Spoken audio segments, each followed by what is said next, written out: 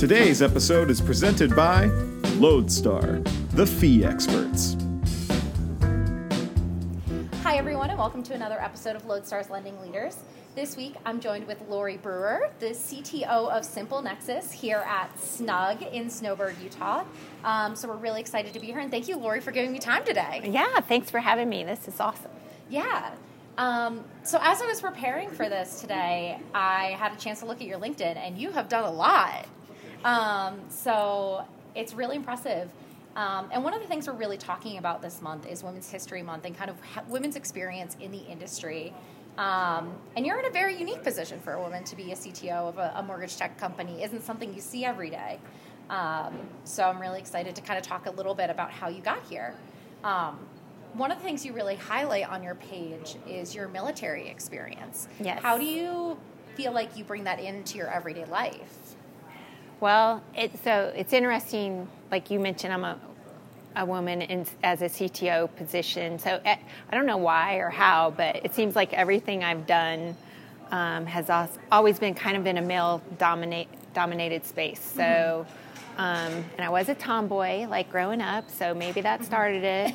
But I was I liked math right from the get-go. I liked science, and unfortunately we don't have a lot of girls going into STEM, which I feel passionately that we should have more. But so in college I majored in engineering, and that was in the 90s. There weren't a lot of women in engineering. Yeah. And I had an Air Force scholarship. I followed my brother, who, for right or wrong, I loved and adored him, and I thought that might be a good way to have school paid for. So I went to school on the Air Force ROTC scholarship. Again, one of the 3 women, I think, in my class in ROTC and engineering had few women, and then went into the Air Force. And at the time, women out of all the branches, women in the Air Force had a higher percentage, but the percentage was still low when I was in. It was about 15 to 20%. But if you looked at the other branches, it was even less than that. It's much better now. And then I really got hooked on programming, development, went to work for a startup that was all men. I think we had a woman who was the receptionist, but that was it. And then had a mortgage company hire us, and then I ended up working for them for 10 years writing software. So that's how I got into the space. And kind of when you get in mortgage, you don't leave because there's too many problems to solve. And kind of when you have that gene of trying to fix things for humans, and you like doing that, you get stuck in the industry because we don't have everything fixed yet. And so I've loved the industry, loved the people in it, and people have asked me about being one of the few women and during this whole progression. And honestly, I don't know that I really recognized that for a long time until people pointed it out. It was just what I liked to do, and if people didn't respect me at the same level, I don't know that I ever noticed it. I just kind of went about and did my thing. So yeah. And it's always, I think it's so important to have women like yourself who are kind of like, I'm here and I don't care if you it's like at the end of the day, they don't know everything either. And you know some things they probably don't know, so you deserve a spot. You deserve a spot at the table. Like you know enough. Yeah, and I think that's so important too. As representation grows, it's it's the little girls that see you and say, "Oh, I could be a CTO someday," right? It sounds crazy, but it's something I'm really passionate about myself. I have nieces that are 2 years old, and I never want you to experience some of the things I've experienced in the workforce. So how can I make it a better space for tomorrow? What does that mean? We have to have difficult conversations, and how can we provide additional education? We look at buying them STEM toys, right? Earlier on, can we give you math resources earlier and earlier and earlier? And there are some great programs for that, for sure. Right. And I think engineering and computer science, if I could say, is one of the most creative things you can get into. And I don't think girls see it always as a creative space, but I think it's one of the most creative things you can be in. At the end of the day, you're creating and designing so many people's user experiences. Right. For so fun. Things like buying a home, right? You transform how borrowers come from and how they experience the process of buying a house, and that's so important, right? And to have women be a part of that, especially with some of these statistics that are coming out, that, you know, women are making more financial decisions, they're running the finances in their household. You know, that's, I know I do in my family, right? Like, that's right. I think because we're more detail oriented normally, not always. So yeah, that's honestly fantastic. So what would you say kind of was the biggest, if you could look back to you in college, what would you say to that girl or that woman? Oh my gosh. I think I probably stuck with things because I felt like I'd already signed up and didn't have, you know, sunk costs, like didn't have the ability to just shift and do something else. I think we all have that now, but looking back, you're like, no, you weren't really that invested. I could have pivoted and done a few things. But always at the time you think you're too busy or you can't, I never tried to do, I wish that I had studied abroad. Yeah. But at the time I was like, no, that'll like throw off my class hours or something. And I'm like, and now that I have kids in college, I'm like, it could, and worst case, you go an extra semester, who cares? At the time, that seems so big. So I think just kind of from a mindset perspective is to, you know, take chances, do the things that you think you might want to do, and not to be so conservative, I guess. Yeah, I mean, I kind of have talked about this before on the podcast and in separate areas, but, you know, when I took the job at LodeStar, it was a huge jump for me, and I kind of said, well, if this doesn't work out in 6 months, I can go back to selling private events, and here we are 2 years later. And it worked. It worked, right? And I think that's something that, you know, if it was a different place, if it was a different time, I never would have taken that position if it wasn't for what was going on in the world at the time. Right, you were forced into it. I was forced into it, but it was great. And I know that's the story of a lot of people that came into mortgage. You touched on a little bit kind of your transition from non-mortgage to mortgage. What made you fall in love with mortgage and decide to take that position at the mortgage company as opposed to kind of staying in that consulting role? Well, they hired us to write a website. I mean, that was back when companies like really didn't have any presence on the web. And then the more I got into it, like the workflow challenges and putting data together and, the LOS at the time, which was some ancient LOS like Mortgageware, I think, if anyone remembers that. But you could do things around it if you understood how to interact with the data. And so I'm sure any industry I would have really gotten interested in, but there's so many steps and people and touch points where you can improve things in our process. And, you know, people from the outside don't necessarily understand it, but the industry's small. You can influence things, I think, in our industry because there are so few people, and if you can come up with a better way of doing things, you can influence. And I think that's a little bit unique with our industry versus, like, you know, hospitality. Like, if you could invent something, but, like, it's just so hard to put it out there because it's just so big. And mortgage is big, but it has so few players that you can influence it. And one other thing I was going to mention, because you said sometimes you're forced into something and it works out better, but you might not have made the step.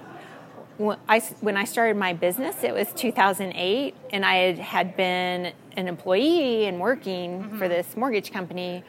I would have never started my own business. Like, I would have never sat down and been like, I can just go do this on my own, and, you know, and I'll be able to survive and make money.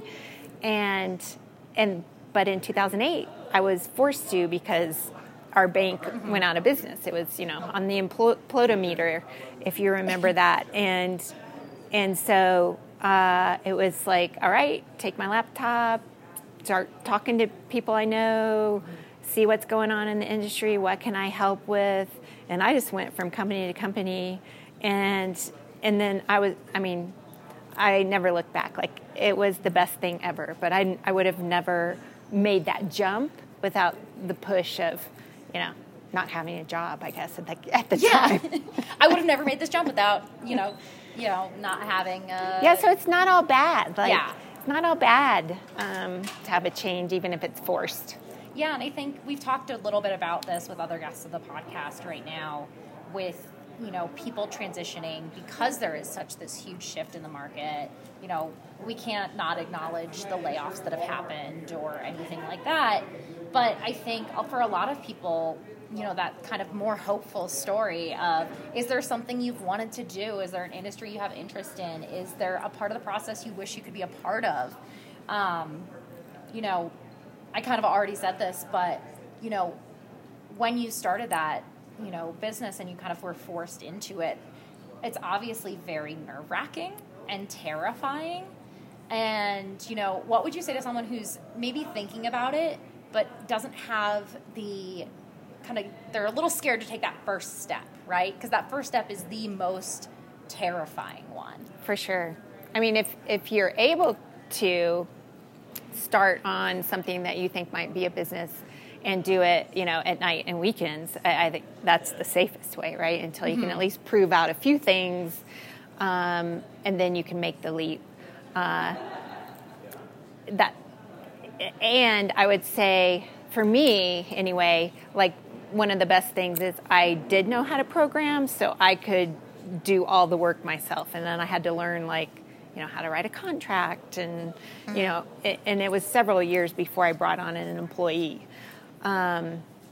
If you have to hire employees or contractors right off the bat, I think that is a little bit more scary, because now you're responsible for the payroll of this other individual, not just yourself. But yeah, if you have an idea, and the other thing I think is, and I would tell my kids this, it's making the decision and trying it. It's not like you can't go back. Just, you said this too. So why not try it? Life's short. You might as well try it. You're going to gain experiences. You learned how to do podcasts. Yeah. And at the end of the day, you're going to be a better person, and you can then go back to that industry before, or fall back on something more secure if it doesn't work out. Yeah. And I think that's so important too, when you're in those positions, to just kind of take advantage of, kind of look at it as an opportunity, even though it's really hard to, when you're unemployed, it was the first time I'd ever experienced something like that. Just kind of, I talk about it as it feels like there was no hope because restaurants were closed, all of that happened. So it wasn't it always kind of had been in the back of my mind, if something happens, I can go get a serving job, and that was no longer the option. Right.